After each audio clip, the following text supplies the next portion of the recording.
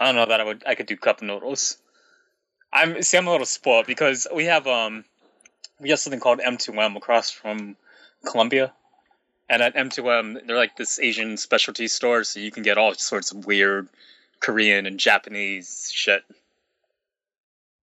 Oh, sure, you won't need a cup of noodle, but I won't need the Outback Steakhouse, and it's a problem. I mean, outhouse. That's an That's actually a pretty good name for it. Yeah. So welcome everybody to the Outhouse Steakhouse Noodle the Ramen Cast. Ramen Cast. It's not like we have anything better to talk about. I do actually. I have a confession to make. Oh, what's your confession? What's confession? I have never actually successfully street passed with anybody.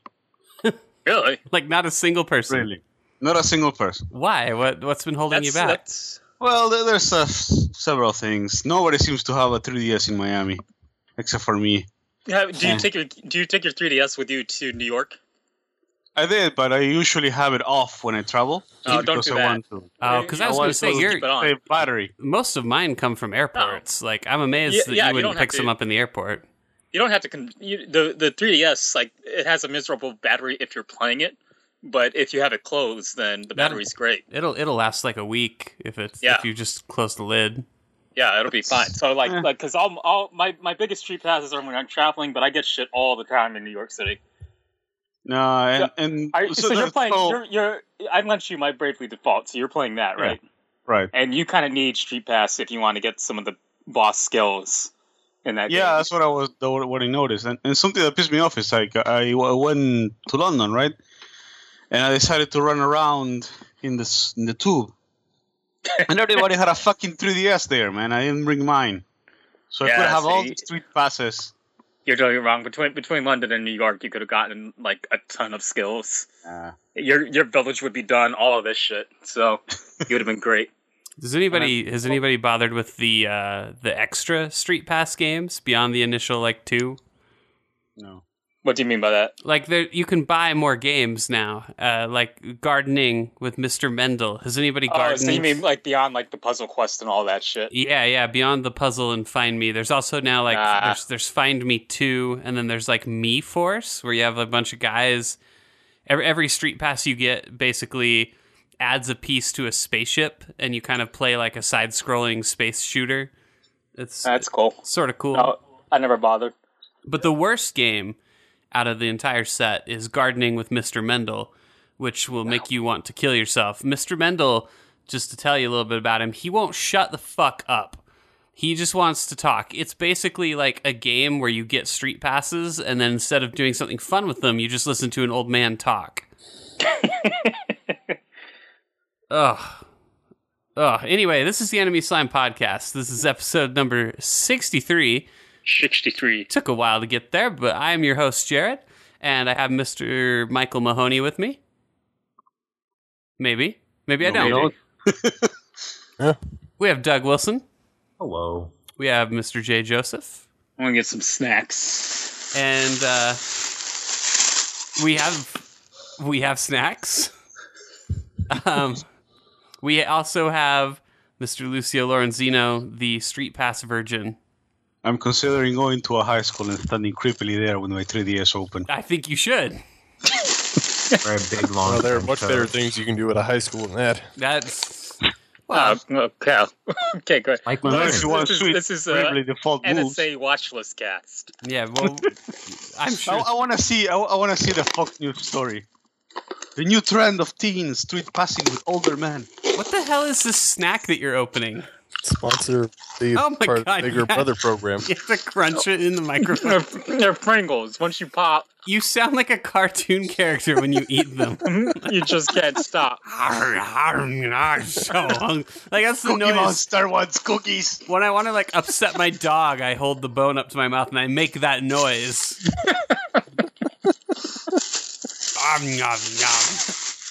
I have a lot more snacks too. What other? Pringles. Let's run through them real quick. You got Pringles. We have some Act 2 Butter Lovers popcorn. Okay. We have some Drake's coffee cakes. I'm actually eating two that my wife made. Have Kellogg's Rice Krispies treats. Ooh. We have some off-brand cinnamon walnut Danish. Yeah, Little Debbie Cosmic Brownies. Jesus Christ! Do you have diabetes? I do not. He's working Not on yet. it. I have a lighter. Are you gonna light some of those on fire so that you don't accidentally eat them? I mean, listen. I don't know if you heard, but the Northeast was facing an apocalypse. Oh, so is this what you plan to subsist on? Was cosmic Yeah. brownies? I mean, these coffee cakes seem like they're going to last for, I don't know, 20 years maybe. Don't cosmic brownies sound like something that you should like trip out on? Mm-hmm. I thought that was something you tripped out on. No, I'm they're pretty pretty sure they are just purely chemicals. So yeah, I guess that's true. It's just basically formaldehyde and pieces of Little Debbie. Mm. Yeah. What is this podcast? Oh, video games. No, it's Snackcast. Snackcast. snack guys, I'm gonna have another Pringle if you don't mind. And then say, watch this cast. All right. Here we go. Then before we move to the video games, let's wrap this up once and for all. There is a death storm coming to your town. You walk into the grocery store. You may have one snack to last you through the death storm. What do you pick? Devil dogs. I don't even know what is that.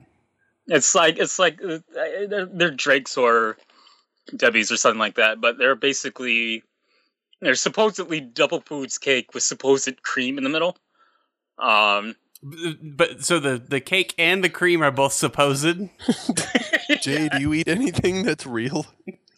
I told you. I just told you. I got done cooking some meatballs and rice earlier today, but sometimes you want junk food. Are you sure there weren't like styrofoam? No, these are actual turkey meatballs made from actual ground turkey. Okay, so Jay's having devil dogs. Doug, what's your snack?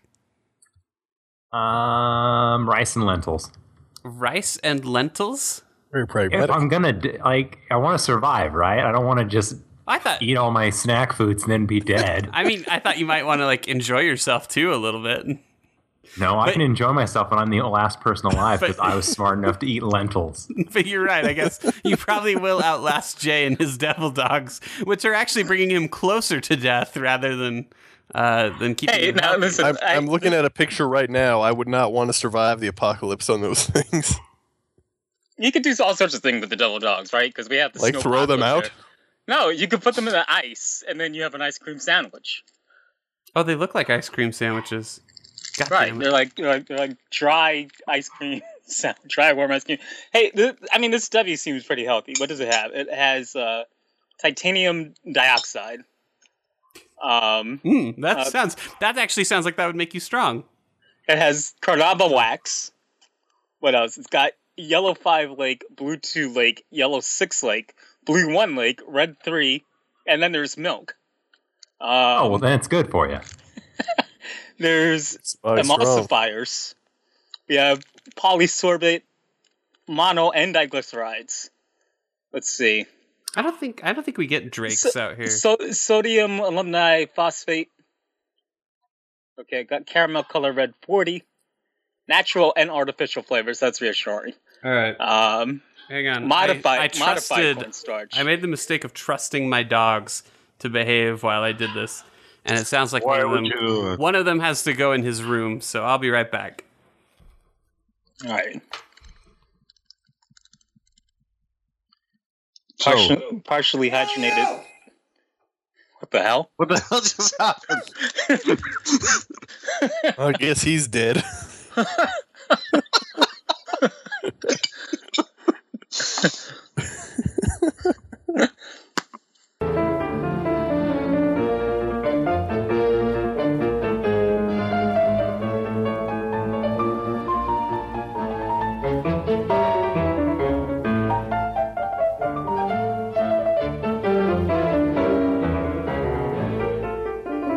There's one guy on the stream who realized he was getting swatted right away, and he was like, "That's not cool, guys. Why are you guys swatting me? That's not right." But he would just stay there and he talked to the camera, as opposed to like letting the SWAT team in and not making things worse. I mean, isn't the SWAT going to come in anyway? They're going to come in what they anyway. do? So yeah, that's what they do. So I think, when he finally did answer the door, basically these guys made him get on the ground. They stepped on his neck. That's fun. It's pretty messed up. Who are we talking about? We were talking about squatting. What the hell were you yelling about? The dogs were getting sexually assaulted. The dogs made me mad. So we all know what swatting is, right? Yeah, it's where you Is it an internet thing? Because if so, I don't care. You call the cops to someone's house. Yeah. It's basically you pretend to be someone that you don't like online or on a video game, and you pretend that basically they killed someone in their home, and they're like, I'm gonna blow up the city or whatever the fuck they say, and they send a SWAT team to that person's house. They usually say they have drugs, so they say all sorts of things. Like sometimes they say, I have a knife, or I'm gonna kill my mom and dad, and all this shit, and then the dispatcher has to respond like it's a serious crisis all the time. So I think one of the more common ones is doing a bomb threat, because you can like spoof the phone to look like you're coming from someone else, and then you call them and you say, I'm going to blow up the school, and then they come and raid your house. Mm-hmm. Yeah, and it's hilarious.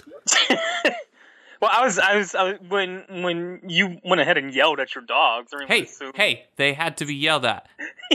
We all thought you were going to get swatted. They were lucky. Yeah, we thought you were getting squatted. They were lucky that I hit them with my words and not my fists of fury. That comes after the podcast. When there's no evidence. Right. You have chased your other dog with a belt before. We never, yeah, I did. And I can actually tie this back to video games. So our first dog, I bought a DualShock 3, and it was the first, it was like, do you guys remember back in the day when the PlayStation 3 couldn't have Rumble because of the lawsuit? And right. Sony tried to do like, oh guys, Rumble's so the past. We don't care about that anyway. And then the DualShock 3 came out, and they're like, guys, you should really buy this. Rumble is not the past. It's amazing. So I bought one, and it was expensive, and it was really nice. And I set it on my table, and my dog came over while I was like, I didn't even like leave the room. I was just looking away. And she just came over and started chewing it, and she ripped all the rubber off the thumbstick. Awesome. Like immediately. I hadn't even used it.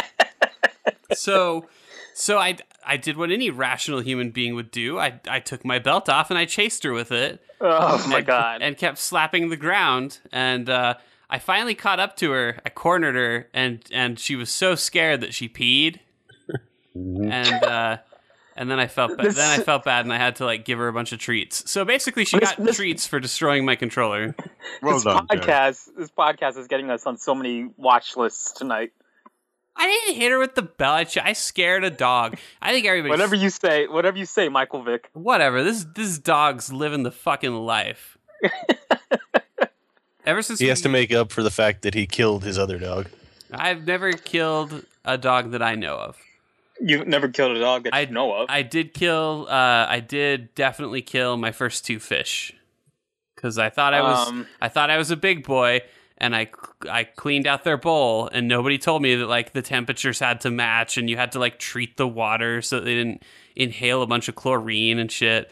And so yeah, I did a really good job. Bye fish. That's all right. Fish long for death. They're dumb pets anyway. Anyway, I don't think that we need to talk about snacks anymore. Can we talk? Okay. Can we talk about games? Are we okay? I was gonna read you guys a story. Okay, read us a story. Okay, so the title of this story is Sonic High School. Oh, this is gonna be good. Why did I laugh? Sitcom? Where did this come from? Can I ask that? It comes from the wealth of human knowledge that is fanfiction.net.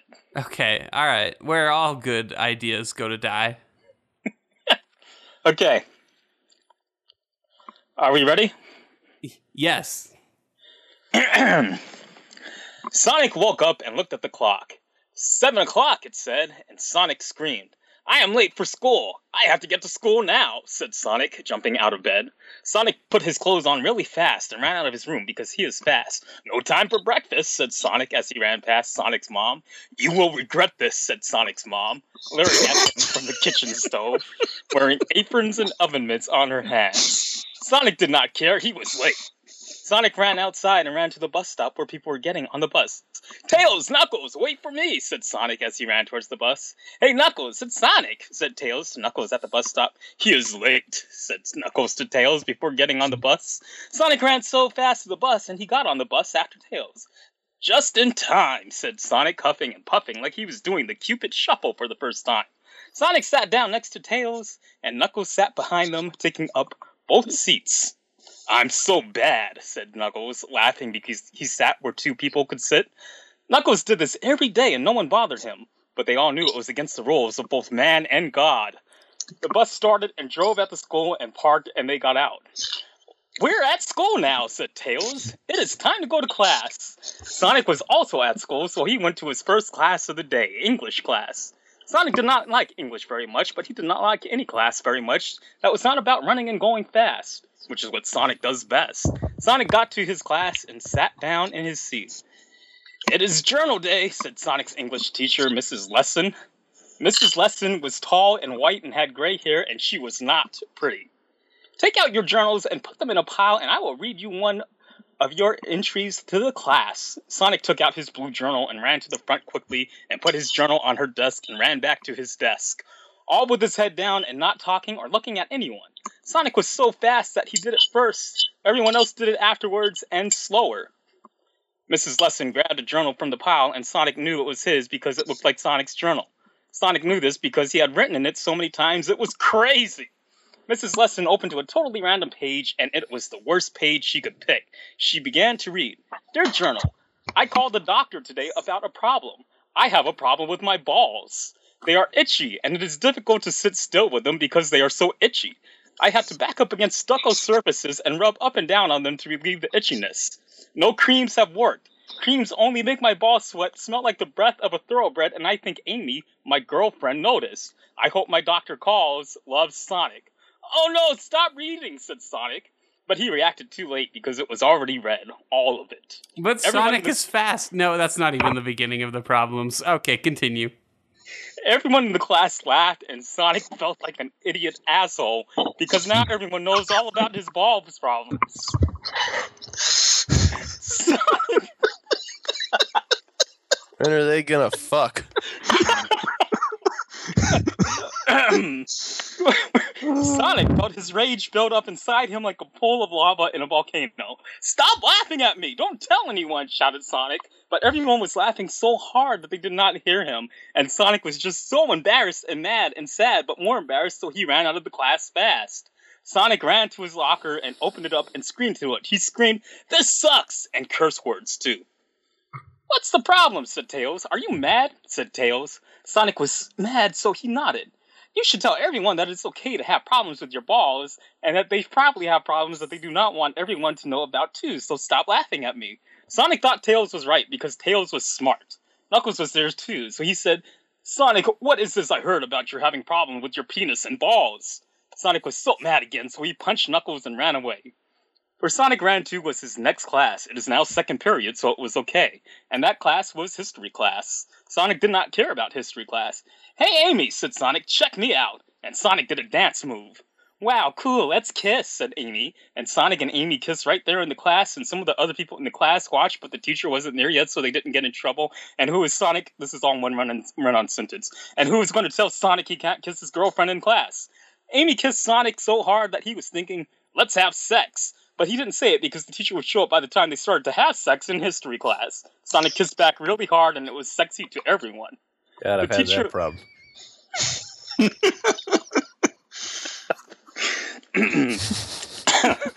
The teacher arrived, and they did class, but Sonic just looked at Amy the whole time, who was sitting next to Rogue. Amy and Rogue talked, and they looked at Sonic sometimes and laughed, and Sonic thought Amy was telling her about how awesome Sonic kissed her, but it was not. Rogue was telling Amy about Sonic's gay ball problems, and Amy was Sonic's girlfriend, but she thought it was just the funniest thing ever. Class ended, and Sonic went to Amy quick and did not stop on the way. Hey, Amy, why do you go telling Rogue about how hard we kissed? Smiley face, said Sonic with a smile on his face. That meant he did not care that Amy did this and really wanted her to because it made him look cooler. Actually, Rogue was telling me about the problems with your balls and penis and butthole that everyone found out about in your English class. Wow, was Sonic surprised. He did not know what to say. And that's the end of chapter 1. There's So wait, is this insane or is this brilliant? I don't know. I feel like this is somehow biographical on the author's part. I can't think. I can't even think. It stopped me from thinking again. But I think my favorite part of the whole thing, besides all the ball stuff, is his mother threatening him to regret this. I like how. Do you think his mother called in to tell people about the problem? Like she called his teacher and said, "Read this page. He's gonna regret." The next time one of my kids refuses to have a meal, I'm gonna go and tell him you will regret. I like how the problem eventually expanded to his butthole too. Oh Lord! But hey, I can sympathize. I've had a gay ball problem before too. Now, Did anybody notice how Sonic punched Knuckles and they kind of just like run away like a bitch? But it was okay because it's second period. Yeah, that's true. now, What happens in second period stays in second period, I guess. now, if you want to read further, there's 25 chapters of this. Jesus fuck. Of course there is. What can They're you all solid gold. Can you read me the last sentence of the entire thing?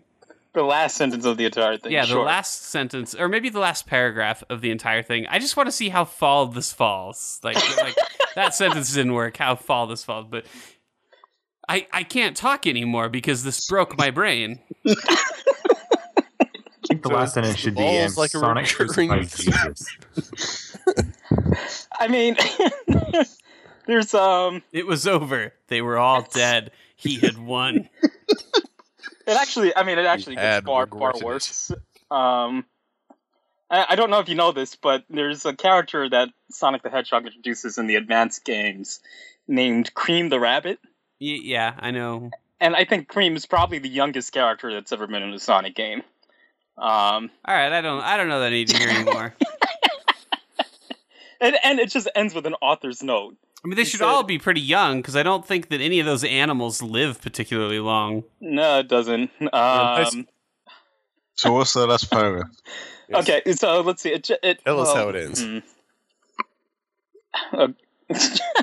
Spoilers if anyone wants to read it on their own. Author's note. The author's note is, wow, I am sad, but kind of filled with relief that this is the end of Sonic High School. I got sad at the end, and I wanted to make sure it came out just right. I hope you all enjoyed the story as much as it was that I did writing this. If you have any ideas for another shorter fan fiction you want me to do, send it to me in a message, and maybe I can do it in the future, but I need to take a break for now. If you just want to talk, you can send me a message because it will send me an email that you sent me a message, so I will always know where you are. Please tell all your friends about this story and spread it on the internet so everyone reads it and it becomes more of a worldwide pheromone. Thank you. But I still need to know. No sense. Where does Sonic go? Scroll up a little bit. Like find it. It was the last little bit of the story. So I'll just read you chapter 25. I'll read you the last chapter. Okay, why not? We've come this far. Now I am here in Cream's room, and here you are, Shadow, said Tails to Shadow, who were both standing there. Do not be alarmed. What, I do not know what to say, said Shadow to Tails, with a big worried face, like a coconut with those 3 holes, like a bowling ball. No, it is okay. You are doing exactly what I knew you would be doing, and I understand why, said Tails in a cool and not angry way to Shadow, responding. You are here to get what Cream has, and that is the last Ultra Chaos Emerald, which is what is in your hand. Tails, being smart, was right. Shadow was holding the last Ultra Chaos Emerald, and it was in Cream's room in a ring. Oh, shouted Shadow. Usually I am the one with the brain behind doing the crime, but please explain to me how you know all this. Well, said Tails loudly, like a rock star, it all started when Amy and Rogue got locked away in the detention zone. Tails then sat on the windowsill, spelled S-E-L, and explained the whole thing. That was how Amy's bracelet ended up in Cream's vagina, and why Cream has the last Ultra Chaos Emerald, and why Sonic did not come back to life when Shadow tried to use them. Amy and Rogue were in detention. Wait, is Sonic dead? And it doesn't sound like he's coming back. I don't think there's enough time. You just learned that there was a bracelet in Cream's vagina, and that's all. Well, Yeah, that was pretty much expected. I knew they'd be doing weird Story stuff to about that high bunny. school? Amy and Rogue were in detention, and Cream wanted to help them before they turned into starving women whose reproduction systems died because they did not have enough nutrition to create a child ever again. So Cream decided to be a That's Well, factual. that does happen. So Cream decided to be a good friend, like I have always been to Sonic, and she went and broke into your Shadow's room to steal a lockpick. She knew you would have a lockpick because you are always saying about how you do crimes in the city environs. So Cream went and broke into your room and stole a lockpick, but when she was there, she also saw the Ultra Chaos Emeralds and took the white one because it looked like riches. Wow, she is a stealing bitch, screamed Shadow to Tails' listening body. What is wrong with this succubus? Shadow stomped his feet and bothered to put his penis back now that it was small from listening to Tails talk and not have pretend crime rescue sex with Cream. Just Oh yeah, pretend crime rescue sex. Sure.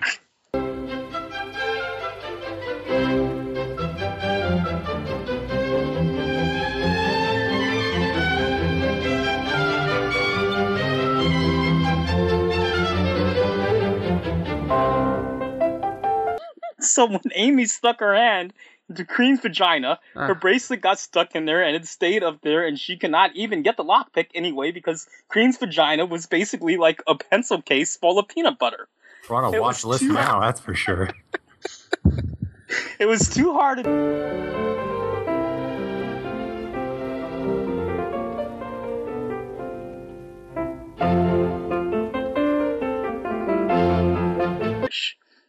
Wow, it makes so much sense, and it was so obvious, said Shadow to Tails, with a big-eyed face. I can't believe I did not think of that first. Maybe I'm so dark that it's hard to see sometimes. Ha ha! Shadow laughed, and black birds flew above outside like planes running up high with invisible legs. But now we have to use them. We have to bring Sonic back to life, Tails creamed at Shadow.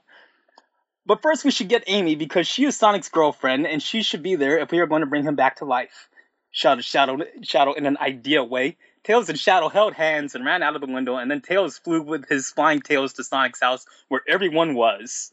Tails and Shadow got there and slammed the door open like a football team, making a slammer's noise. Then they went and found Sonic's mom, who said Amy was in the other room, and Tails and Shadow went to the other room and opened that door too. Amy was inside the room watching Rogue refill Knuckles and Knuckles Jr. using her whooping boobs. Rogue was wearing a itty-bitty tiny baby bra that was so small like she got it from Gymboree, and her booms... God.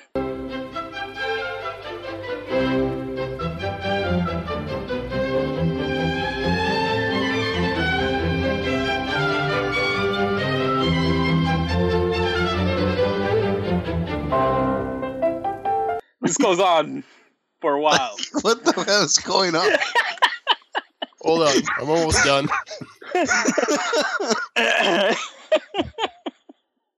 And the story was written by a 30-year-old man. Yeah. Oh, man. Okay. So let's skip all the boob thing and it's just like I get jumped. Just- Whenever just- the next thing happens. Does Sonic come back to life? Okay. And I am watching, so I know how to do it one day, said Amy, who still looked a little sad because Sonic died, but smiling. Cool, said Tails. Can I try? Tails and Shadow went over to Roger's boobs, but by the time they got there, this happened. Oh no, they are empty. Sorry, said Roge to Tails and Shadow. It is supposed to be for babies most of the time anyway, or if you are in love. Aw, man, yelled Shadow to the clouds. Next time, said Tails, winking at Roge and her illegally sized boobs. Anyway, we are going to go bring Sonic back to life. Come on! What? No, not again, you beguilers, Amy screamed and almost punched one of them in the face for doing another disrespect to Sonic's dead version. Listen, woman of the night, said Shadow in a disrespecting way. We are for real this time. Something was messed up and it was all Cream's fault. Or maybe even yours if you go back far enough in the way everything happened in the world. Let's go! I don't know, said Roge. You were an idiot ass last time at the funeral. No, listen to them, said Knuckles Jr. to Roge, who was cool, not a nerd. Go! God, that baby is a genius, said Shadow, knowing that he was right and they should go with them. Tails was the smartest. Okay, said Amy, and they all put their things into bags and left. Knuckles, who was now a baby, made sure to put his camera with him close. Then they told everyone in the house who was there from the funeral, which was all of the important people that you know, and they ran faster than a boulder to high school where Sonic's funeral was, and where he was put in the ground now, but not covered up yet because they did not get to start, because the funeral was only a few hours ago, and they did not have to do it right away because it was in the safest neighborhood, not like the city where Sonic's body would get stolen and sold for drugs and motorcycles.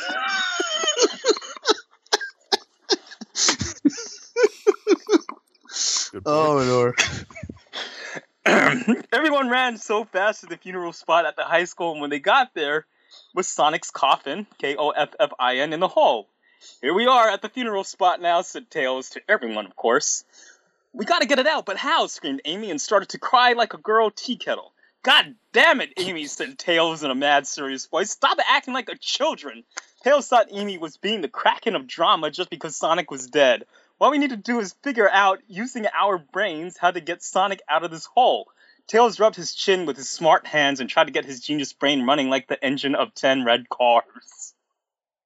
Excuse me, let me get through here, please, said a big retarded voice from the back of the group of people standing around Sonic's hole. Oh, the lunch lady, shouted Tails in a happy way. Hello, children, said the lunch lady. She was also at Sonic's funeral and Sonic's house after the funeral. The lunch lady was very big and tall and went in Sonic's hole and tossed the coffin right out onto the ground next to it. There you go, said the lunch lady with a face full of smiles. She was deaf, too. By the way, cool, said Tails. Thanks. Shadow, where are you? Shadow came in from the backer area where it was dark under a tree because Shadow was the darkest person everyone knew. Here I am, Tails, and here are my jewels, said Shadow as he grabbed his sack. Ready? Here goes nothing, yelled Tails like a gay little boy. Don't you just hate when people say that? Shadow grabbed his jewels and made sure all 7 of them were there, and they were there. He was so nervous because if this did not work, they would surely put him under a citizen's arrest for being a public ass. If he did not do this right, he would die, and Tails would too now because he was going to do it with him, and they would throw rocks at them. Using these Ultra Chaos Emeralds, said Shadow, I wish up the gods to grant my wish that you can bring back Sonic back up to the normal healthy life here. The bag glowed a whole lot and made screaming noises, and a big stick of light came down from the sky and hit the bag. And all of the Ultra Chaos Emeralds started to go crazy. They were making sounds like frogs and trains and horses and hitting into each other and shooting out lights and being basically the circus. Shadows and Tails were squinty with their eyes like the Chinese doctor who touched Sonic's balls. Wow, screamed Amy. Oh my god, screamed Roach. Cool, screamed Espio. What? Screamed Knuckles. A miracle, screamed Knuckles Jr. Just then Cream got there from being unconscious in her house and screamed, no way! Whoa, screamed Silver. Oh wow, very impressive, said Sonic's really Chinese doctor in a less loud way. And the lunch lady said something too, and so did Sonic's mom and Ms. Lesson now. Then everything in the world just became super bright, and no one could see a thing for a moment, and they could not hear. They noticed either because there was a ringing sound in their ears. It was so crazy, like being inside a marshmallow filled of ringing sounds. Then everyone peeked out behind their hands at where they were looking, and all the Ultra Chaos Emeralds were gone, and Sonic's coffin was open, and look, there was Sonic. Sonic was standing on his coffin where he was inside, and he was on top of it smiling, and not black anymore, but regular old blue Sonic. Yes, it really happened. Hey guys, what did I miss? Shouted Sonic in his irregular, cool way. Sonic! Screamed everyone at the same time because they were all there and heard and saw him together, so it was just natural. They all ran at him, and he went down from the coffin, and everyone was hugging, and it was so beautiful to see. I heard Eggman was laughing at my funeral. What an ass, said Sonic, and laughed, because he was the most living person ever now. Wow, Sonic, you are alive, said Tails to Sonic. You bet, said Sonic, and high-fived him, which is already after they hug because they are best friends. But Oh my Sonic god, we're hugged not even halfway done with the chapter. Sonic. Was Well, happy. we have to find out if his balls and butthole got better. Did the balls thing kill him? Is that what happened here? It turned him black, at least. So there's more stuff about, hey, Sonic, welcome back. I miss you guys a lot. And then, it doesn't matter, Sonic. I want to become true boyfriend and girlfriend with you now, screamed Amy and did, holding on Sonic's hands. Sonic looked surprised. Now? Right now? Said Sonic with a questioning voice. Yeah, right now, Amy yelled. Let them watch. This is true love. Then Amy lived out of her clothing except her underwears like a horse jumping out of a plane and landed in front of Sonic's body, ready for his grand genitals. And Sonic already had all of his clothes off by the time she started to jump because he was the fastest. Yeah, sex! Shouted Sonic. And he finally revealed his penis. His penis instantly grew up to dangerous levels.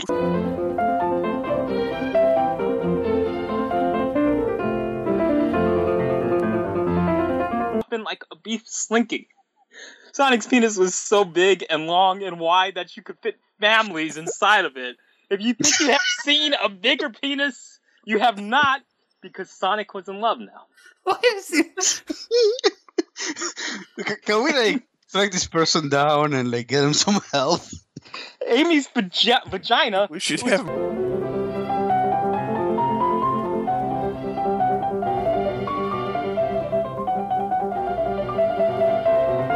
Then Amy took out the real rings that she had, and Sonic and Amy put them on so they could get married. You just had sex, screamed Tails. Oh my god, it's not over! I don't think they have sex. I think he just killed her. You just became true boyfriend and girlfriend. Congratulations, Sonic and Amy. Wow, said SBO. I thought I was a professional. I thought I was a sex professional. I am seeing true love, shouted Roach. Everyone laughed and cheered as Sonic and Amy finished doing sex and kissed each other's penises and vaginas and balls one more time for good luck. Then they put their clothes on that Silver had folded and put in piles for them because he was just a really good, nice guy. Oh, right. So the principal basically tells Sonic that he's the best. He's basically the best at sex. And then Sonic, in a heart-touching moment, he says, "Wait just a minute," yelled Sonic to the principal. "I may be the best at some things, but everyone here is the best at some things. Amy is the best at being nice and having emotions. Tails is the best at being smart and flying. Shadow is the best at doing crimes and driving and being dark, but also being nice. So he is the best at being two things at the same time. SBO is the best at jumping and getting teenage women. Rogue is the best at seducing and being in love and a mom. Knuckles is the best at doing high school while still being a baby, and he was the best at fighting before becoming a baby. Knuckles Jr. is the best at being psychic and being cool while still being a baby. Cream is the best at being happy and kind and smart. Silver is the best at acting and being nice and normal and cool. The lunch lady is the best at making people happy and being strong. The Chinese doctor is the best at medical things and Asian abilities. Sonic's mom is the best at cooking and cleaning. Miss Lesson is the best at teaching and being the nurse. Vector was the best at biting and making people mad. And Charmy was the best at dancing and singing out. But now they are all dead. I am the best at being fast, being moral, relieving others, and most other things. Yeah, said everyone else together at the same time, patting each other's backs and laughing and smiling and cheering, because they were all best in some way. I guess this is true, said the principal.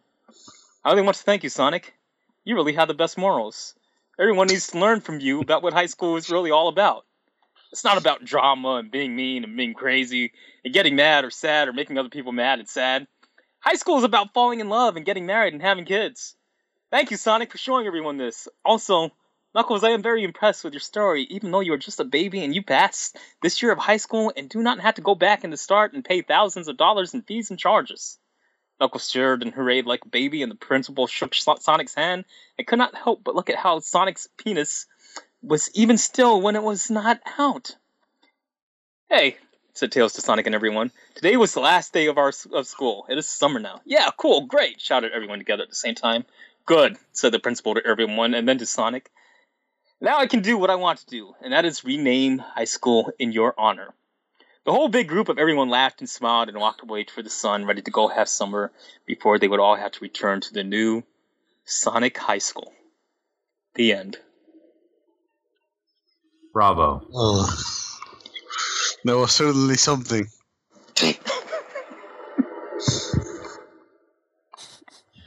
So did he fix his butthole problem?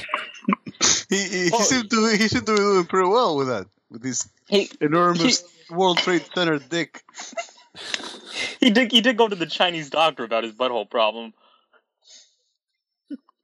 I presume you've read the whole thing.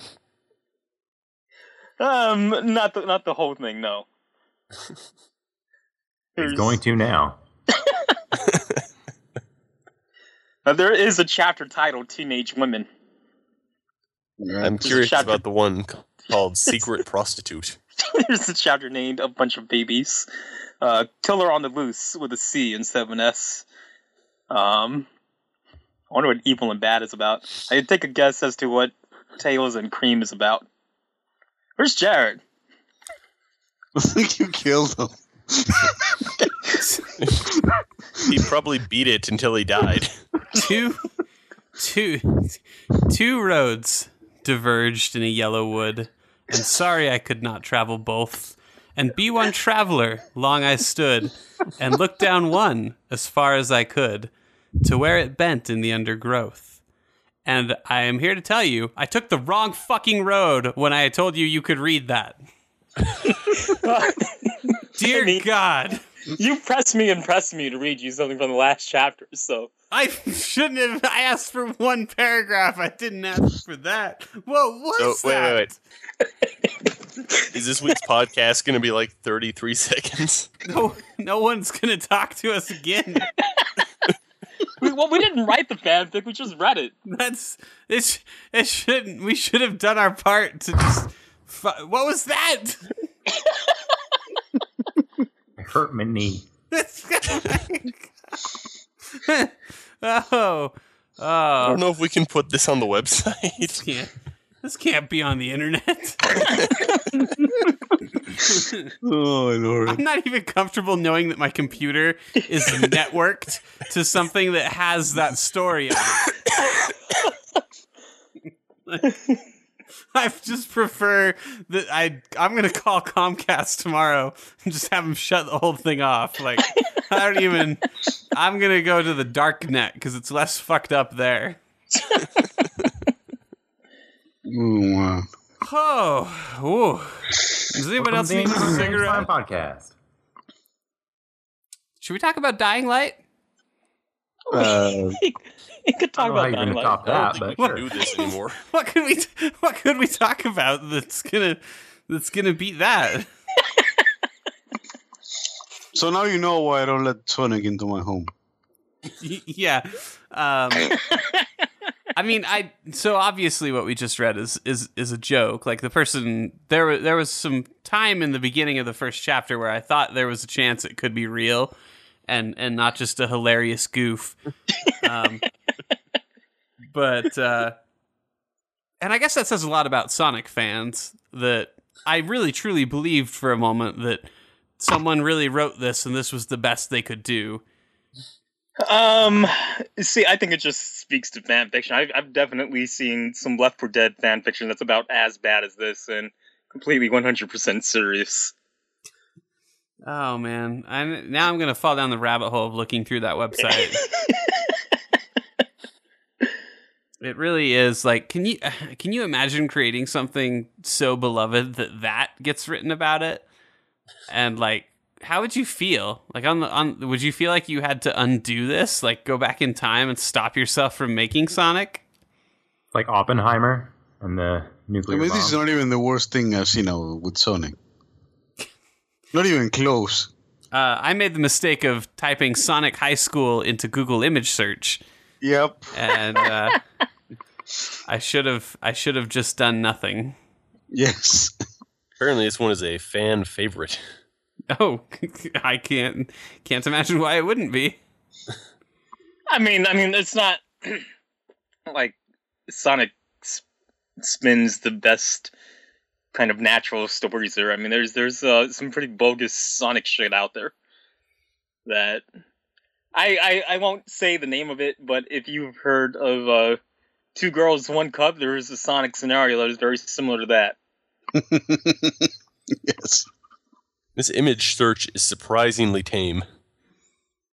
Well, just stay there for a while. Let me scroll through it a little bit. All right, God, anything else? So I didn't. Can we call a moratorium on Sonic on the podcast for a while? It's amazing how much like fuel Sonic has given us. Like I feel like we owe it something. Well, we owe it a dance. Just do a little dance for it on the Enemies Fun podcast. Yeah, I guess so. We should do the Cupid Shuffle. What is that? I don't even know these things. Oh man. Oh. Yeah. I don't. About Dying Light. Yeah. You want to? So hear, that. You want to hear about Dying Light? Yeah, tell us about Dying Light. I only got to play maybe like 20 minutes of it because it had a 2 gig day one patch to download. You know how it is. And but what I played actually kind of surprised me a little bit.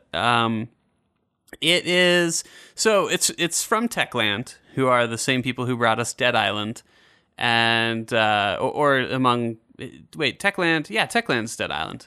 I'm right about that. Which is a game that I guess we could debate about a little bit, but I don't think it's a very good game. It's okay. That's what I'll give it.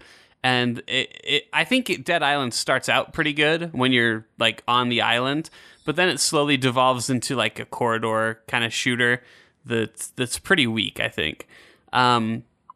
This game is a lot more narrative heavy so far. Like I'm not out exploring or anything like that yet, but I imagine from what I can tell, it's probably going to be comparable to Sunset Overdrive, maybe. And actually probably with a slightly heavier story emphasis than that.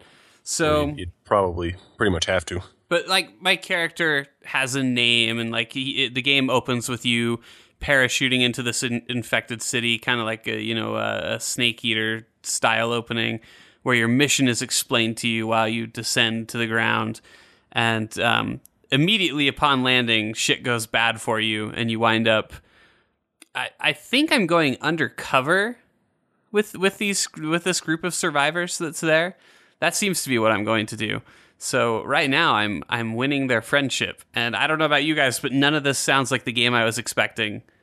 When you say it's narrative driven, that worries me a little bit because Dead Island didn't have the best narrative. It so far, and again, my experience is very limited. I'm not even out of the tutorial yet. So far, it is a lot better than anything that Dead Island put forward. Like from a character perspective, from an anything perspective, it's probably better. I'm still not convinced. How many teenage women do you get to have sex with? Well, there's at least one that is looking like it's probably likely. I bet she'll be a love interest. Who do we voodoo? I don't know. I don't know who we're going to voodoo. I guess the weirdest thing for me so far is that the bumpers are where your jump is mapped. So you jump with R1 and then you hold it to grab stuff. And I'm just not used to it. Like pressing X. Is that so weird? Because it sounds like basically they just did what Assassin's Creed did. Yeah, first person. Yeah, a little bit. I mean, Assassin's Creed uses the triggers, so the bumpers still feel kind of weird for me. But I mean, other than that, it's pretty. It seems to control pretty normal. But yeah, I mean, it's too close to call. But so far, I am more impressed than I thought I would be. Admit it. You can't think of what to say because you're still thinking about Sonic. A little bit.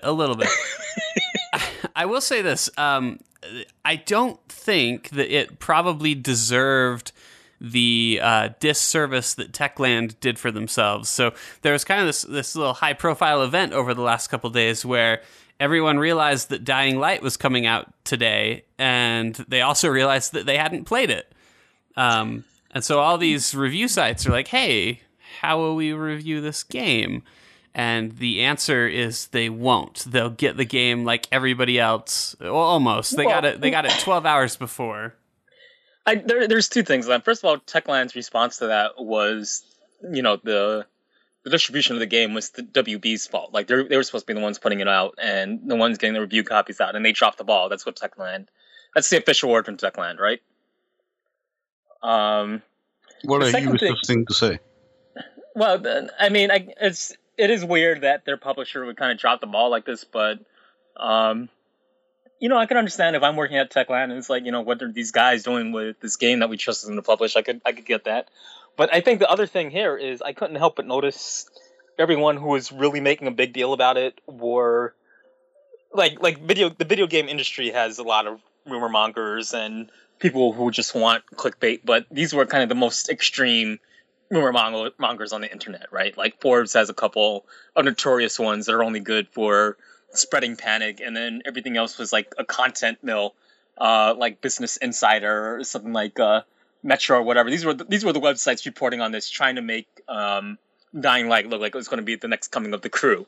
And I don't think any of the bigger websites really cared. Polygon was like, yeah, we didn't get it. That's the end of that story.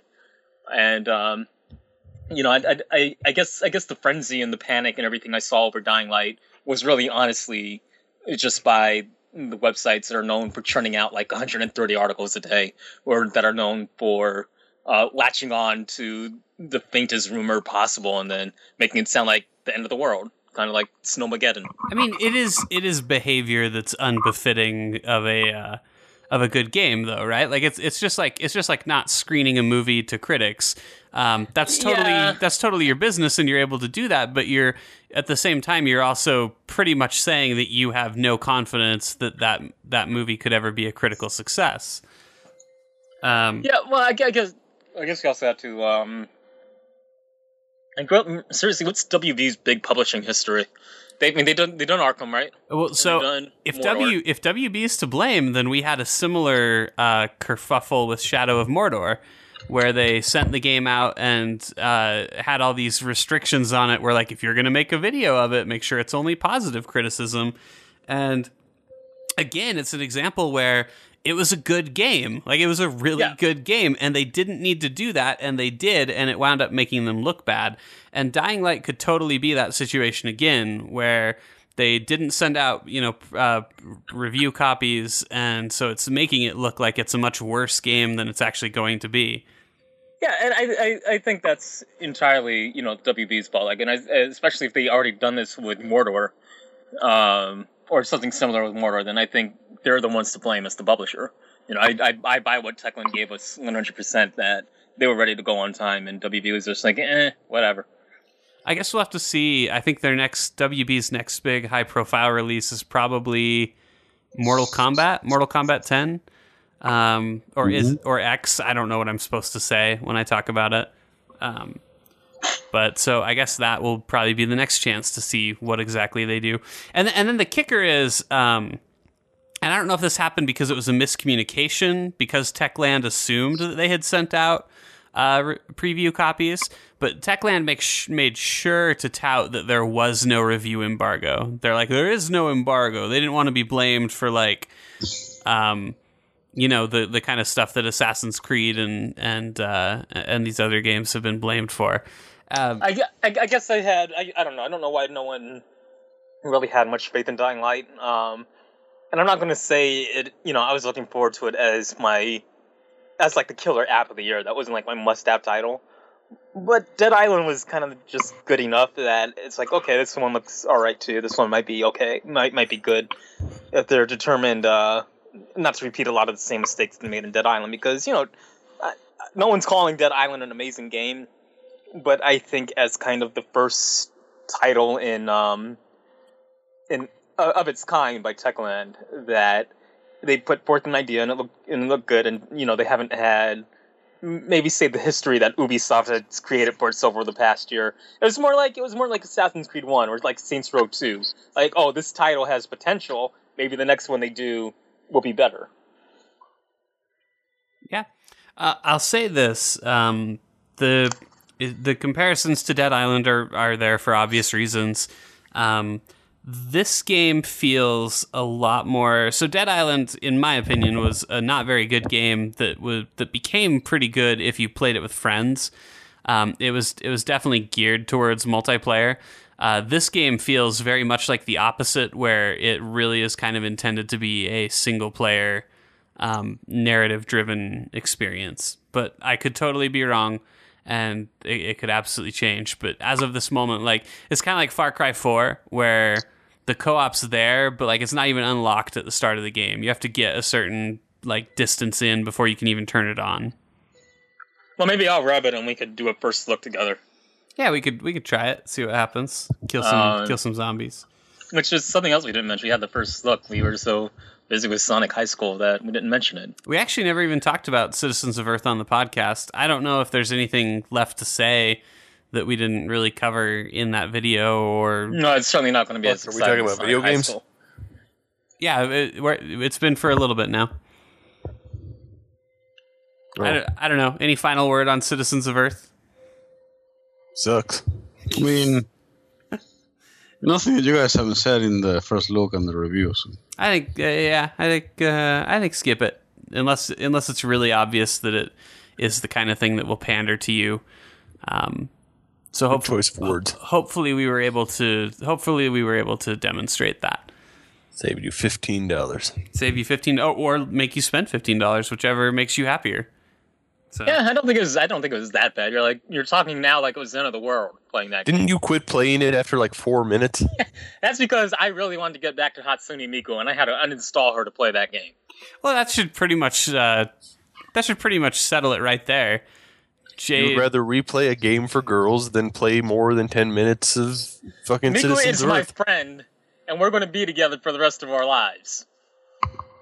Yeah. Citizen of Earth is a flash in the pan for what me and Miku have built. I think at least I'm not talking about having sex with her in front of you guys. I think the biggest problem that they had After is being that resurrected from my grave. didn't handle the fucking characters correctly.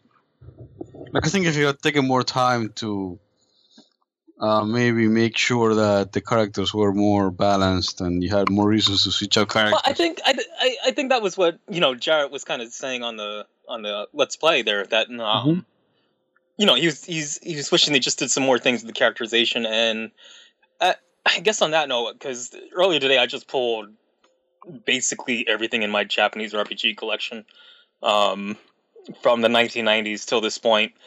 And there's some gems in there like Suikoden and Chrono Cross, and I think a game like Suikoden, which since Citizens of Earth is first of all a very kind of derivative title, right? It's derivative of Earthbound and it's derivative of Suikoden, and I think a game like Suikoden, it's 108 recruitable characters with whatever other additional bad guys and heroes and all this kind of stuff that they have. But it feels like they really take their time with each characterization. Like, every character has their own personality, and you get to know them, and you get to like them, and your team kind of reflects that. And I think Citizens of Earth, since everyone's just one quick punchline, you don't really care. Yeah. And you don't really have a reason to switch because, like, well, they said, if you have the mascot, your mom and your brother, then that's it. That's what you stopped. I think the one thing, I don't know if you guys mentioned this in the video, but the one thing that really bugged me about Citizens of Earth is that, they were so busy making sure every character had a skill that they basically took apart really basic and really kind of essential things to playing a video game to make sure those characters had those things, right? So instead of an airship, you have to go to the pilot to fly around the locations. Instead of just being able to jump into the menu and set your difficulty, you have to go to the character or recruit the character for that to change your difficulty. And to me, that was like, that just felt like they were stretched for ideas. So they ripped apart all the basic ingredients of a video game and of especially an RPG and just put them into each character so each of them had something to do.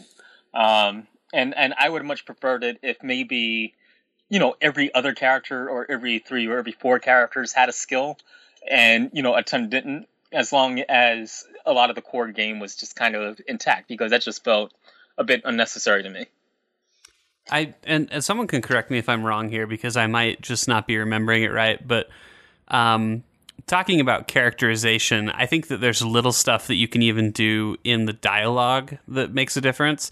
And we talked about earlier when we were kind of thinking about PSX RPGs. Chrono Cross is a game that does a lot of its characterization via dialect. So almost every character in that game has an accent that they kind of creatively drop in through the written word. And so like Kid is this like cheeky Australian accent wielding lady, and everybody's got their own unique way that they talk. Whereas everybody in Citizens of Earth is like white man. Like, yeah, and I think that's I think, I don't know that we ever mentioned it in the podcast, but I would say, why doesn't that big black cop ever call me like hun or should? I don't know, but see, that's the thing. I don't think we ever mentioned it on the podcast, but quite a few years ago, we all used to dabble with RPG Maker games and have these stupid little contests and shoot them back and forth. And Stupid. I think if it's one thing, yours weren't stupid, Michael. It was everyone else's. I think if it's one thing Chrono Cross taught me, because I did a game about some really ghetto kids, and if it's one thing that I pulled from Chrono Cross, it's that's pretty cool how they characterize the characters like that with the accents, right? Mm-hmm. I don't know that it always worked for me. Like Kid annoyed me sometimes, but I said, if I'm going to do this game, I want to do something like that, where each character has not only a different personality but a different accent, so you can get a little bit of the characterization. I think a character who annoys you is an improvement over Citizens. Like it's just so whitewashed that like Citizens of Earth is, and they all still annoy you. I'd rather have Kid bust down the door and be like, "What do you want, mate? I'll get you," and you're like, "God, shut up! I hate you." And that's better than just everybody being the same. I think in like what. I like what take Suikoden, like Suikoden, since it's a much kind of bigger in scope than Chrono Cross, because Chrono Cross you got to do some weird things to recruit everyone, like play the game twice and use the blue flame to do this and that, and but in Suikoden they just kind of drizzled little things throughout the game, right? So first, with each character introduction, it wasn't something where you just walked up to them and talked to them and they're like, "Oh hey, I'm this stereotype, recruit me."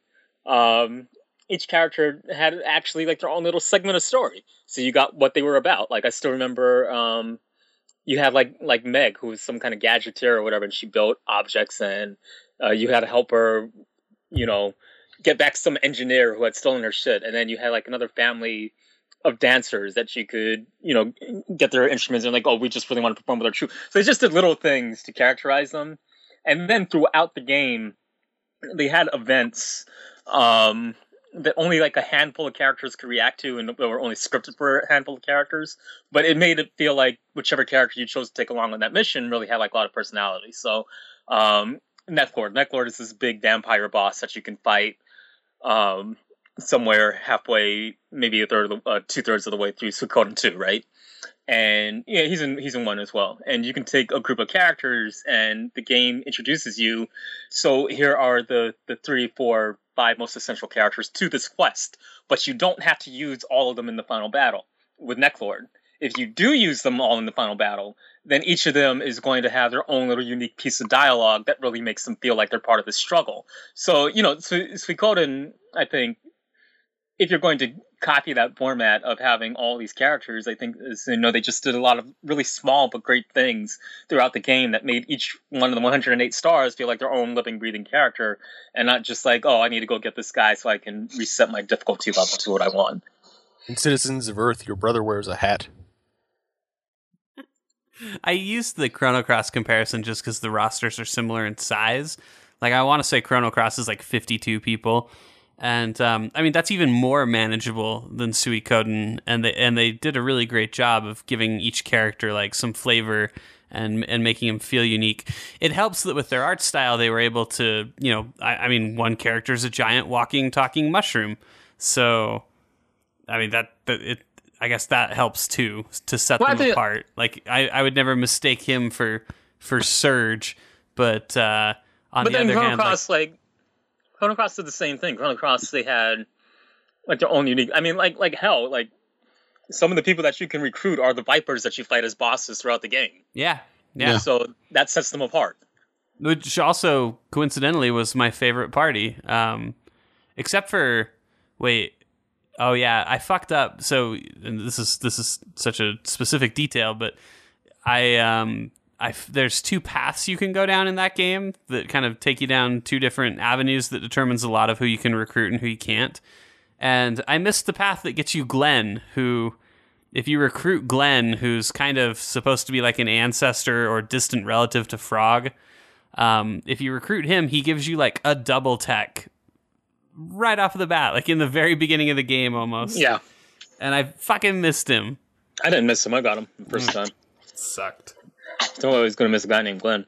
I think I'm wondering. I think in Chrono Cross, my final party ended up being the pirate guy and the Norway agent who used a gun. And I don't think they were the most optimized party, but I really like that guy's hairstyle. The agent, the special agent. Oh, I know who you're talking about. The blonde guy, right? Yeah, him. Norris? Was his name Norris? Yeah, I think it was like no. I think he. I don't. Yeah, it was Norris. It was Norris. You're right. That was his name. Yeah. I don't even remember my last party, dude. No, that dude was pretty badass. Well, it was Kid and Lynx for the longest, right? But I don't know. Something about hair. There was this big guy, this like big executioner looking guy. I remember using him a lot. I could tell you who my least favorite character is. It was that dude who lives on like the island, the little shithead kid. I don't remember his name. It's like Vorcha or something. Hate that guy. I think, I forget who he was. He has some relationship to the pirate. He's like a rock musician or something. He was actually my least favorite character.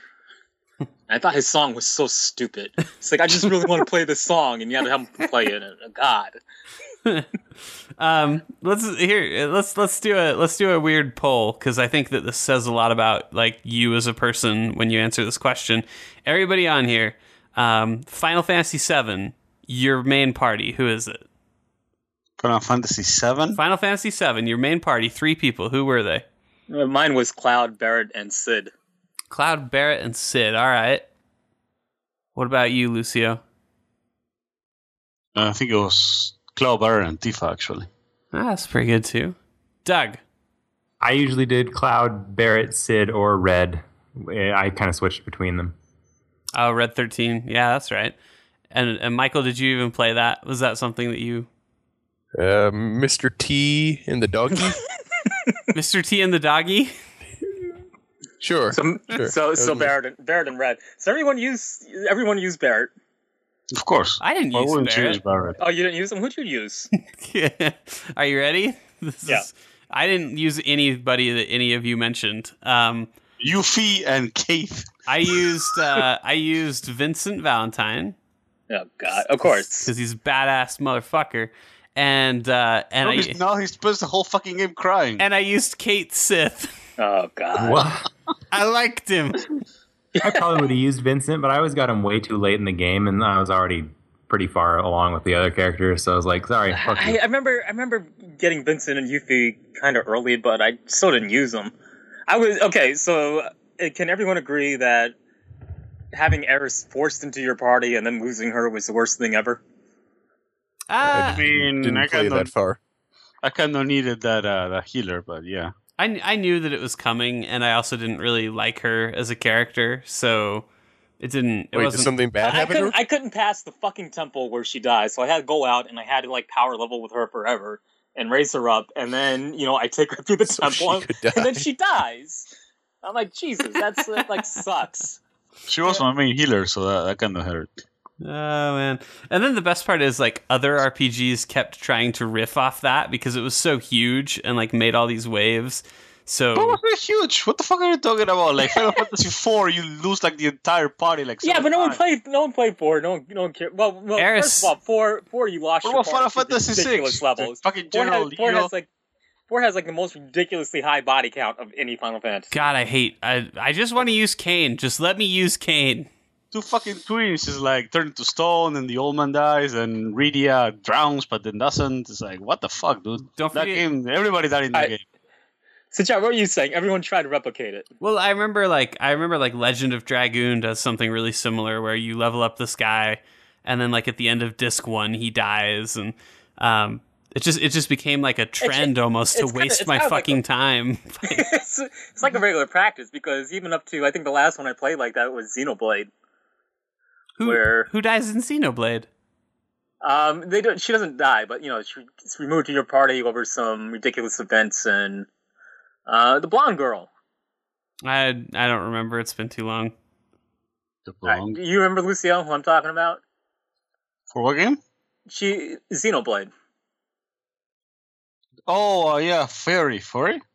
Yeah, and I think so. Yeah, she was in your Fiora? party. You get Fiora, she comes back. Armor for her, and then she does come back. She comes back later on, but they try to pull the same thing. Xenosaga is very back and forth to that. Oh, Xenogears did something very similar, and that time it really pissed me off because I actually like this character. Who goes in Xenogears? It's Ellie. She doesn't die, but they take her out of your party for good. Mm-hmm. And Like all the way to the end of the game? Yeah, Ellie's gone. I thought you got her back. No, you never get her back. You get her back, but it's like part of the ending. It's like, half of the game is rescue Ellie. And I'm sorry for anyone I'm spoiling this for. I know Lucio never played Xenogears. Oh, dude, What are you talking about? you had your chance if you didn't know that. What are you talking about, dude? First of all, Ellie is. I finished Xenogears. Oh, you did? Then Yeah. who didn't play it? I don't know. I'm sure Michael? Xenogears? Oh, I played that to the end. It was a classic. Doug, what about you? I played it. I don't think I beat it, but I played it. Oh, okay. Yeah. So anyway, Ellie was. I thought she was a great character. I loved her character animations. Her weird little German language that she spoke, and I remember seeing a really powerful artifact from this town that you can get that boosts Ellie's magic. I remember playing the game, and I remember grinding and doing everything I could to get money so I could buy this little thing because the town blew up, and I found this out the hard way. So I had to, load an earlier save before this town blows up, and I get her this thing.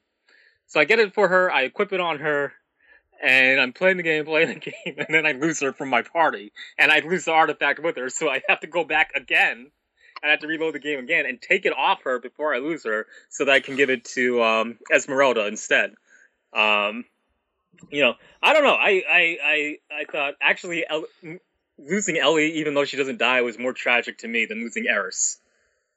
Yeah, don't you hate it when like characters leave their party and they take their shit with them? They take their shit with them. I just gave you my best armor, you fucking asshole. Let's give that back. BioWare loves to do this in like the games. Oh, like losing your sister in Dragon Age 2. Why? Yeah. They saddle you with fucking. It was just like this arbitrary thing where they're like, I don't feel like writing for this chick anymore. Let's just take her out. She was supposed to die in the Deep Roads, but you didn't bring her along, so now we're gonna take her anyway. You didn't let her get killed, so I guess we'll just have to make her leave. Yeah. That's what you get for looking ahead. Ridiculous. Yeah. I'm surprised that anybody had a Xenogears party other than Seitan and Bart. Are you kidding? Well, Seitan, once he gets the sword, he's amazing. Oh yeah, Um, that sword. But no, Ellie and Esmeralda, if you especially if you find that trinket I'm talking about, I forget what it does. Exactly, it either cuts their magic cost in half, or boosts their magic like stupendously, and you're just toasting entire parties with their magic just through the rest of the game. So Ellie and Esmeralda were definitely always my mainstays. What am I even talking about? Everybody knows that Choo Choo is the best character. I was just about to say, I forgot that was a character in the game. And it doesn't have a gear; it just grows. It's bigger. So let me ask this for the Ramses and Miang fight, right, back to back when you go up against your gears. Oh yeah, and you have to conserve gas. Oh, that was a bitch.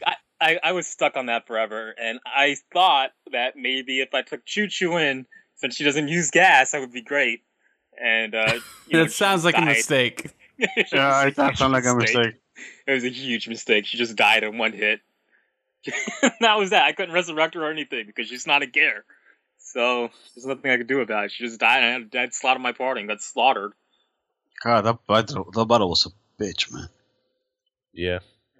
I remember I never finished Xenogears, but I got to the first dungeon on the second disc, I think, which I guess is really close to the end of the game.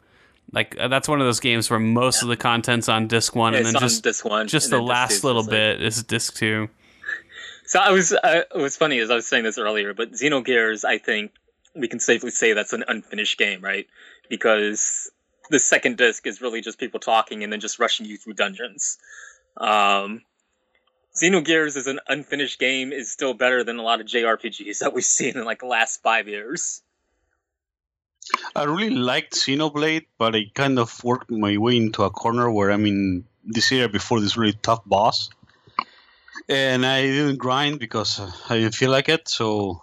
Therein lies the problem. Go back. That's our challenge. Like I don't really know how you fix it, but like I don't want to grind in a game anymore. I didn't even want to back then. Like I always got into trouble in Final Fantasies because I would run away from battles, and what I've learned is like never run away from anything. But I would just be like, fight everything. I would just be like, I don't feel like doing this, and so I just hold down the triggers all the time when I hit combat and just run.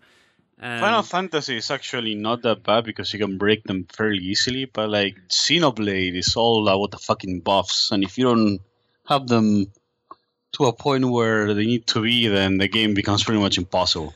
Xenoblade is kind of an odd duck because Xenoblade, I feel like they made an offline MMO when they made that game. I agree. Yeah, they did it. It feels a lot like that. And that's part of the problem is a lot of the quests are like bullshit, like yeah, just quests, bullshit fetch quests. And so I ignore them. And I really like the main game itself, like the whole story thing. And I really like the world that they build, with the two things. But, like I said, I got to a point, and I think I was already in trouble, and I kind of started seeing it coming. But, the tipping point happened in an area where I'm not sure I can get out of. Thinking about Xenoblade, here's a question. Who's planning on picking up a new 3DS? Anybody? Or is no one interested in that? No, not really. I am looking forward to the Xenoblade X, whatever. Oh yeah, X. That's coming out. Oh, on the Wii U. Yeah. Yeah, that'll definitely. Xeno's a game with a weird, troubled history. Because I have Xenosaga as well, and even Xenogears. Xenosaga is the one that I never finished, Jay. Okay, so Xenosaga, it had a really kind of weird production. It's like Xenogears did too. Xenogears, I think, when you end the game, they tell you that it's actually episode 5, right? And you don't see all the content of the prior episodes in Xenogears, so you figure, there's other chapters planned. So I think Square basically gutted their team even while it was in production, or they came on to crunch time or something, and then they decided they didn't want them anymore. So the Xeno team went off and they went and joined Monolith Soft, not to be confused with Monolith that made Shadows of Mordor. And then, Xenosaga was supposed to be it, right? And Xenosaga was supposed to be like, okay, this is the true Xenogears story. We can't use any of the names because we lost that trademark, but we're going to tell it how it really is. Xenosaga comes out and it's promising. It's, it's got an interesting combat system. The kind of chibi anime characters are a little off-putting at first, but they look a lot better in motion. And, you're playing and you're like, okay, I want to see where this goes. And then Monolith does the same exact thing. Monolith is like, okay, most of you are fired. Get out of here. We're going to do the sequel, and the sequel is not going to be about any of that shit. It's going to be about the little boy character that you introduce, because people like boys better. They introduce part 2, and it's just like awful to play. I somehow make it through all of this game, and 2 doesn't do well either. So they're like, okay, so now we want that team back. So you guys come back now, and you finish telling the story you want to tell. And then we get 3, which is some middle ground between 1 and 2. It's like not as good as 1, but it's not as bad as 2. There was a guy. Then it seems like, is Saiten in Xenosaga 3? There's like a dude who looks just like him. Yeah, it's this guy named Jin, because again, what they had to do is they couldn't use a lot of those names because Square has them all trademarked. Something that pissed me off was I was in Xenosaga as I was playing the first one, and like there were these BIOS. It was one of the first games to use that system. And I was reading, it's like, oh, this character you won't meet until chapter 4. And what they talked about, because I think they were planning to do like 6 games. Yeah, they were in the it 6 was games, going to be 6. That was so crazy. And then we're like, well, you won't meet this character until game 4, and you're like, going, why the fuck am I even bothering? Well, now? if you played 3, they really rush through the characters, and a lot of them look a lot like the Xenogears characters, because you have like 2 kids that look a lot like Faye and Ellie. You have Jin, No, who's basically there's definitely very strong hints that it's related to both Xenoblade and Xenosaga and Xenogears. my favorite one was a boss fight that was basically teenage Maria from Xenogears. She comes in flying on something that's a lot like her gear, and you have to fight them both. And I'm like, God, yeah, this is so obviously Xenogears. It's hilarious to me. I forgot that it's one of the just a shame- characters it's a from shame because Xenogears was Blanca. Oh, yeah, Rico. Rico. I don't know. It's a shame because I actually thought the Xeno lore in general was very interesting, and they just never got to tell it right. I thought it was. Yeah. I liked it too. You were one of the few people who didn't you own Perfect Works? No, I never owned Perfect Works. I got a download of it. Ah, okay. I thought I knew somebody who had a physical copy of it. I wish I had a physical copy of it. I wonder how much that shit costs right now. Probably a lot. Let's see. Perfect Works. It's not bad. $58 on Amazon. Oh, really? Yeah. I may pick it up after all. Yeah, right. You could have it today. That's a paperback, though. I don't know if the original was hardcover or not. I think it was always paperback. Looking up again. So you said I still have my PlayStation collection out because I couldn't be bothered to put it back. I like what you told me earlier. The only one I didn't beat from it was Saga Frontier 2. I think you said no one's beaten that game. So who's played it? I played both 1 and 2 and didn't beat either because I think they're both excellent examples of like if you took everything that could like turn you off about a JRPG and then stuck them all in one game, like that's Saga Frontier. Really, you think so? I think they're both incredibly off-putting games. Two more than 1. I think 2 is way more off-putting than 1. My problem with 2 is I started playing it and you get really invested. I especially got invested in like the young prince's storyline. I guess his storyline was he didn't have any magic, and that's never happened before in his country. Their patriarch has always been able to use magic, and he does just a bunch of crazy shit to solidify his power, like hire assassins and ninjas. And then all of a sudden, his story just ends, and you have to play as someone else. I'm like, Yep. I don't want to play as this new guy. I want to play as this other guy that was really cool. Yeah, that sounds about right. So, thinking of these old Japanese RPGs, I think you kind of mentioned it earlier today where you were saying, like, I don't know if I'd have the patience or the fortitude to, like, play these today. Do you think they hold up at all? Or, like, do you think that you just... What got bad? Did JRPGs get bad, or did you just not have time for them anymore? I think it's a mix of both. And I think, the perfect example... You have to take they into might be account overall mediocre, and they can't be mediocre anymore if they want to hold your time like that. I was mentioning today a game called Tales of the Abyss, and part of the Long Tales game. I actually love the Tales games, and even today I haven't had time to really play Tales of Xillia like I wanted to. And Tales of the Abyss, like, I 100% believe that game came out during the golden age when all these other PlayStation arcades games, then it would be like one of the instant classics, because that one had a really interesting protagonist. It had a really likable party. It had like a great set of villains. Like, I think they're some of the best villains I've ever seen in a video game, called the Six God Generals, and each of them had a background that was directly tied to one of your party members. So each fight with each of the God Generals was kind of highly investing, highly emotional. It's almost the opposite of Citizens of Earth, because you're really interested in what was going to happen. Every single character, even the bad guys. And I think what Tales of the Abyss did that was especially brilliant is if you matched up the right party member to the right God General during their boss fight, then they would have a back and forth dialogue about, how much of a fuck up the other one was. And my favorite moment is there these two little girls, right? Anise and Arietta. One's a God General, one's in your party. And they were both up for the position of bodyguard or some papal, like, figure, and they don't get it, right? And the game remembers they're 12-year-old girls, so if you have them fighting in the battle together, it just evolves into, oh, you're stupid, no, you're stupid, and it's like, it's very entertaining, and it's some nice characterization. But that's like an example of a JRPG that I played later on in life, and it just kind of really grabbed me off the bat, so I wanted to play it and wanted to see where it went, whereas opposed to some other things do a pretty kind of typical story about, oh, the crystals, go and save the crystals, because crystals are important. I just don't give a shit. I think old RPGs hold up a lot better with emulators and the speed up function. Yeah. You kind of get rid of a lot of bullshit. Yeah, that's true. I found that there's been a lot of really good RPGs that have been released, but I think they get kind of eclipsed by a lot of the modern RPGs that are just kind of filled with just these design conventions that are more designed to like stretch the game out rather than actually provide content. Mm.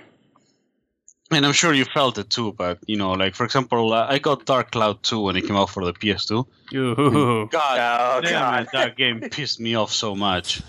Jesus fucking Christ! And there's a ton of those. Dark Cloud 2 is the exact reason I don't touch anything by level 5. And but there's been a lot of really good ones, like The World Ends With You and Reading Historia.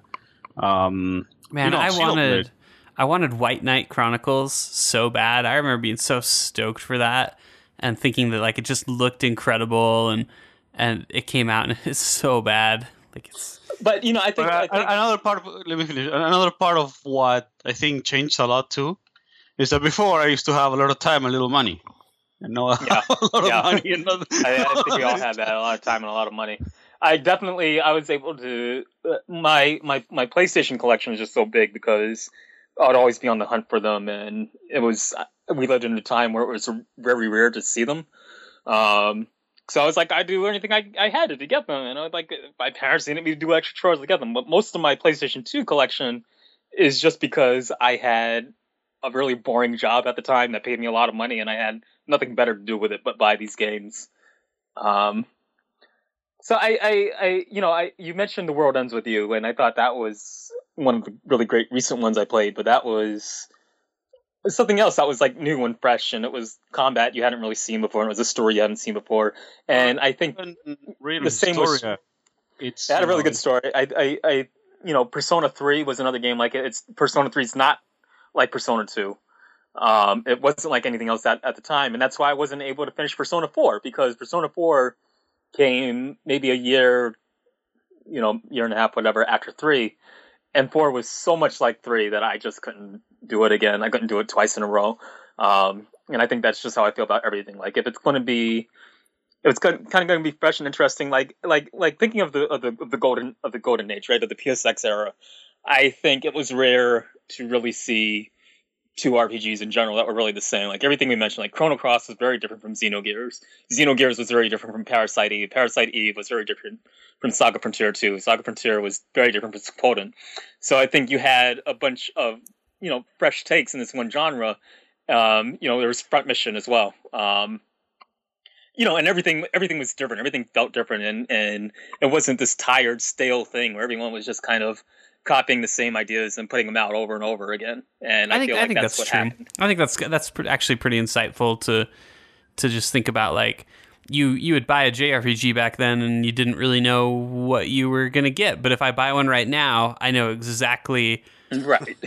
I know exactly what's coming.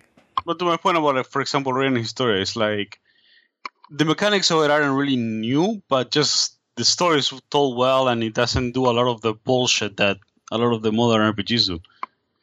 Yeah, and I think that's what Bravely Default had going for it, because Bravely Default wasn't. But again, it was kind of the. Yeah, that's something. I guess it wasn't fresh enough, Bravely Default doesn't really have anything that's, I think, revolutionary about its gameplay. It's just done well, and it cuts down on a lot of the bullshit, and that's really all you need. Just a good story, decent characters, good world building, and just making sure mechanics cut down on all the bullshit the modern RPG seems to have. Yeah. All right, that's true. let us all tip our hats and mourn our good friend the JRPG. You were so young and so beautiful, and we'll see you soon in Final Fantasy type Blood Type 0. Final Fantasy Blood Type 0, and then Final Fantasy 15, and then Bravely Second. And Xenoblade Chronicles X. And X and Dragon Quest, whatever the fuck the Dragon Quest. I'm not playing there. I'm not reviewing Dragon Quest. Those games take forever. Let us not forget Kingdom Hearts 3. Oh yeah, right. You're not going to see that one. Oh, it's coming. To the PlayStation 4. I'm going to say this about Kingdom Hearts 2. It has the best first 2 hours of a video game I've ever played. Followed by the worst 16 hours. The fuck are you talking about? Did you play 2? Yeah, and it's miserable. I said the worst 15 hours after it. Right. I understand what you said, and you're wrong. You didn't like that. You don't like the opening at all. You didn't like Roxas and Naminé. Why would you like being Roxas and wandering around like doing chores? Roxas was a cool guy. I thought the story with Naminé was very touching. I thought it was fucked up, which was nice too to have something kind of like that. All I know is that game got a lot better when like Mickey Mouse showed up and was like, Are you kidding? That after Mickey Mouse shows up, that's when like they basically Kingdom Hearts introduces everything about its premise in the first 2 hours, and then it keeps repeating itself over and over again. Like I put together the entire story of the game in that introduction. Why did you even buy a Kingdom Hearts game if you thought it was bad when the Disney shit started happening? Because the first one handled the Disney shit great. The first one was a good game. And, I believe it was the whole way through, the first one. And everyone doubted it. Everyone's like, this isn't going to be good because Disney characters. The Disney characters were the best part of Kingdom Hearts for the first one. And then, Kingdom Hearts got worse and worse the less they used the Disney characters and the more they used their own original characters, Do Not Steal. The more it became a fan fiction, the worse that game got. I can't wait until we have Anakin Skywalker and Wolverine in the party. That's going to be awesome. God. I think I don't even remember which of you groaned or said it, but whoever said it's right. That game's not going to exist. Like, I just don't see a scenario where it actually happens. But it's fun to imagine. What a fun thing to imagine. And even if it does, that series so deep and so off the rails at this point. Like, you're not going to have any idea what's going on. I can't follow it. I once saw a chart that broke down all the characters, and the chart was like the most confusing thing I've ever seen. I just can't, I thought 1 was a good game. I liked the first 2 hours of 2. I think you're wrong. I think after that, the game just got boring and flat and stale. And then after that, it's just not worth playing anything else in the Kingdom Hearts series. I got to the third stage and I quit Kingdom Hearts. So. What, the first game? Yeah. With Disney childhood memories. How about this? You didn't do anything for me. Would the Kingdom Hearts series be fixed with Frozen World? Can I sing Let It Go? Let It Go. I don't know. It just doesn't do anything for me. Like, I don't hate it with a passion or anything. It's just like, okay. How about this? How do people feel about the Parasite Eve series and that decline? I think that's one of the. I think that's like one of the most. I think that hurts more than Kingdom Hearts. I think that was like one of the most indicated decline of like JRPGs. I really liked Parasite Eve, and Parasite Eve 2 was okay, but then like. Yeah, and then you get Third Birthday. Yeah, exactly. It's just an even third game. Parasite Eve. Oh yeah, it's called Third Birthday. It's only on like mobile though. I have a copy right here for the what's this for? It's for the PSP. Mm-hmm. It's like the worst thing. Like if you loved Aya Brea as a character, if you thought they did a really good job of crafting a believable New York City detective, of crafting a strong female character, then you are going to utterly hate the Third Birthday because when you Aya damage your clothes fall off. Your clothes fall off, but you're a whiny child that doesn't know anything about combat in Third Birthday. You're still Aya, by the way.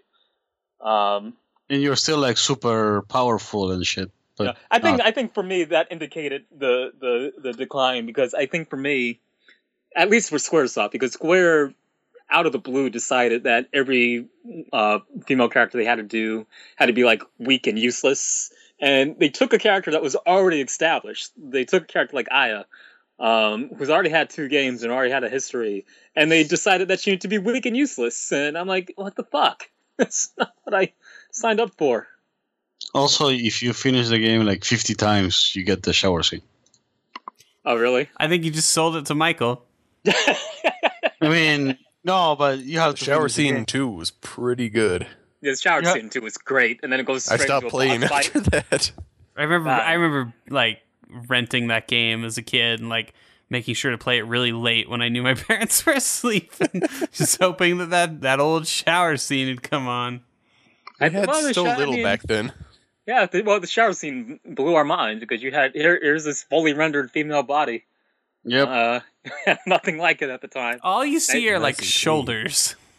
Yeah, Doesn't It matter. was- it was- That was still a hot. lot more than I could give readily at the time. It was still hot. All right, well there you go. I think that probably brings us to a good stopping point here.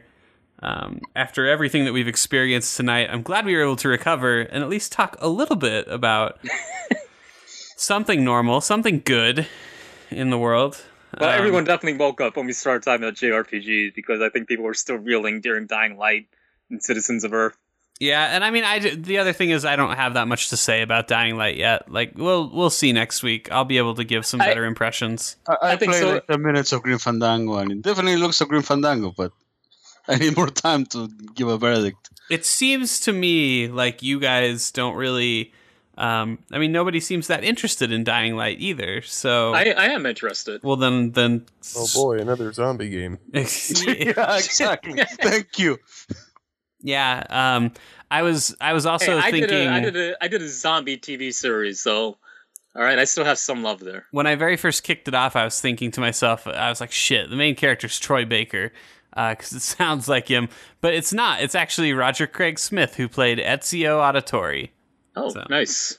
And Oh yeah, that's what I played. I played Assassin's Creed Rogue. And, After you kill a and I didn't zombie, like he it. says that's a spicy meatball.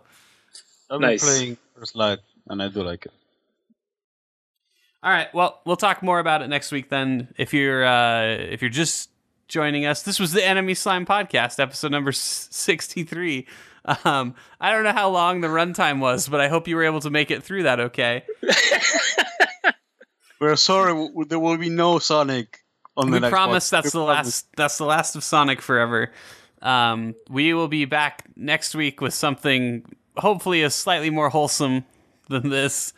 I forgot to mention Arts and Elico, which is the JRPG about butt sex. Okay, and anyway, if you want to follow us on Facebook or Twitter, we're at The Enemy Slime on both those services. Go check out our website, it's enemyslime.com.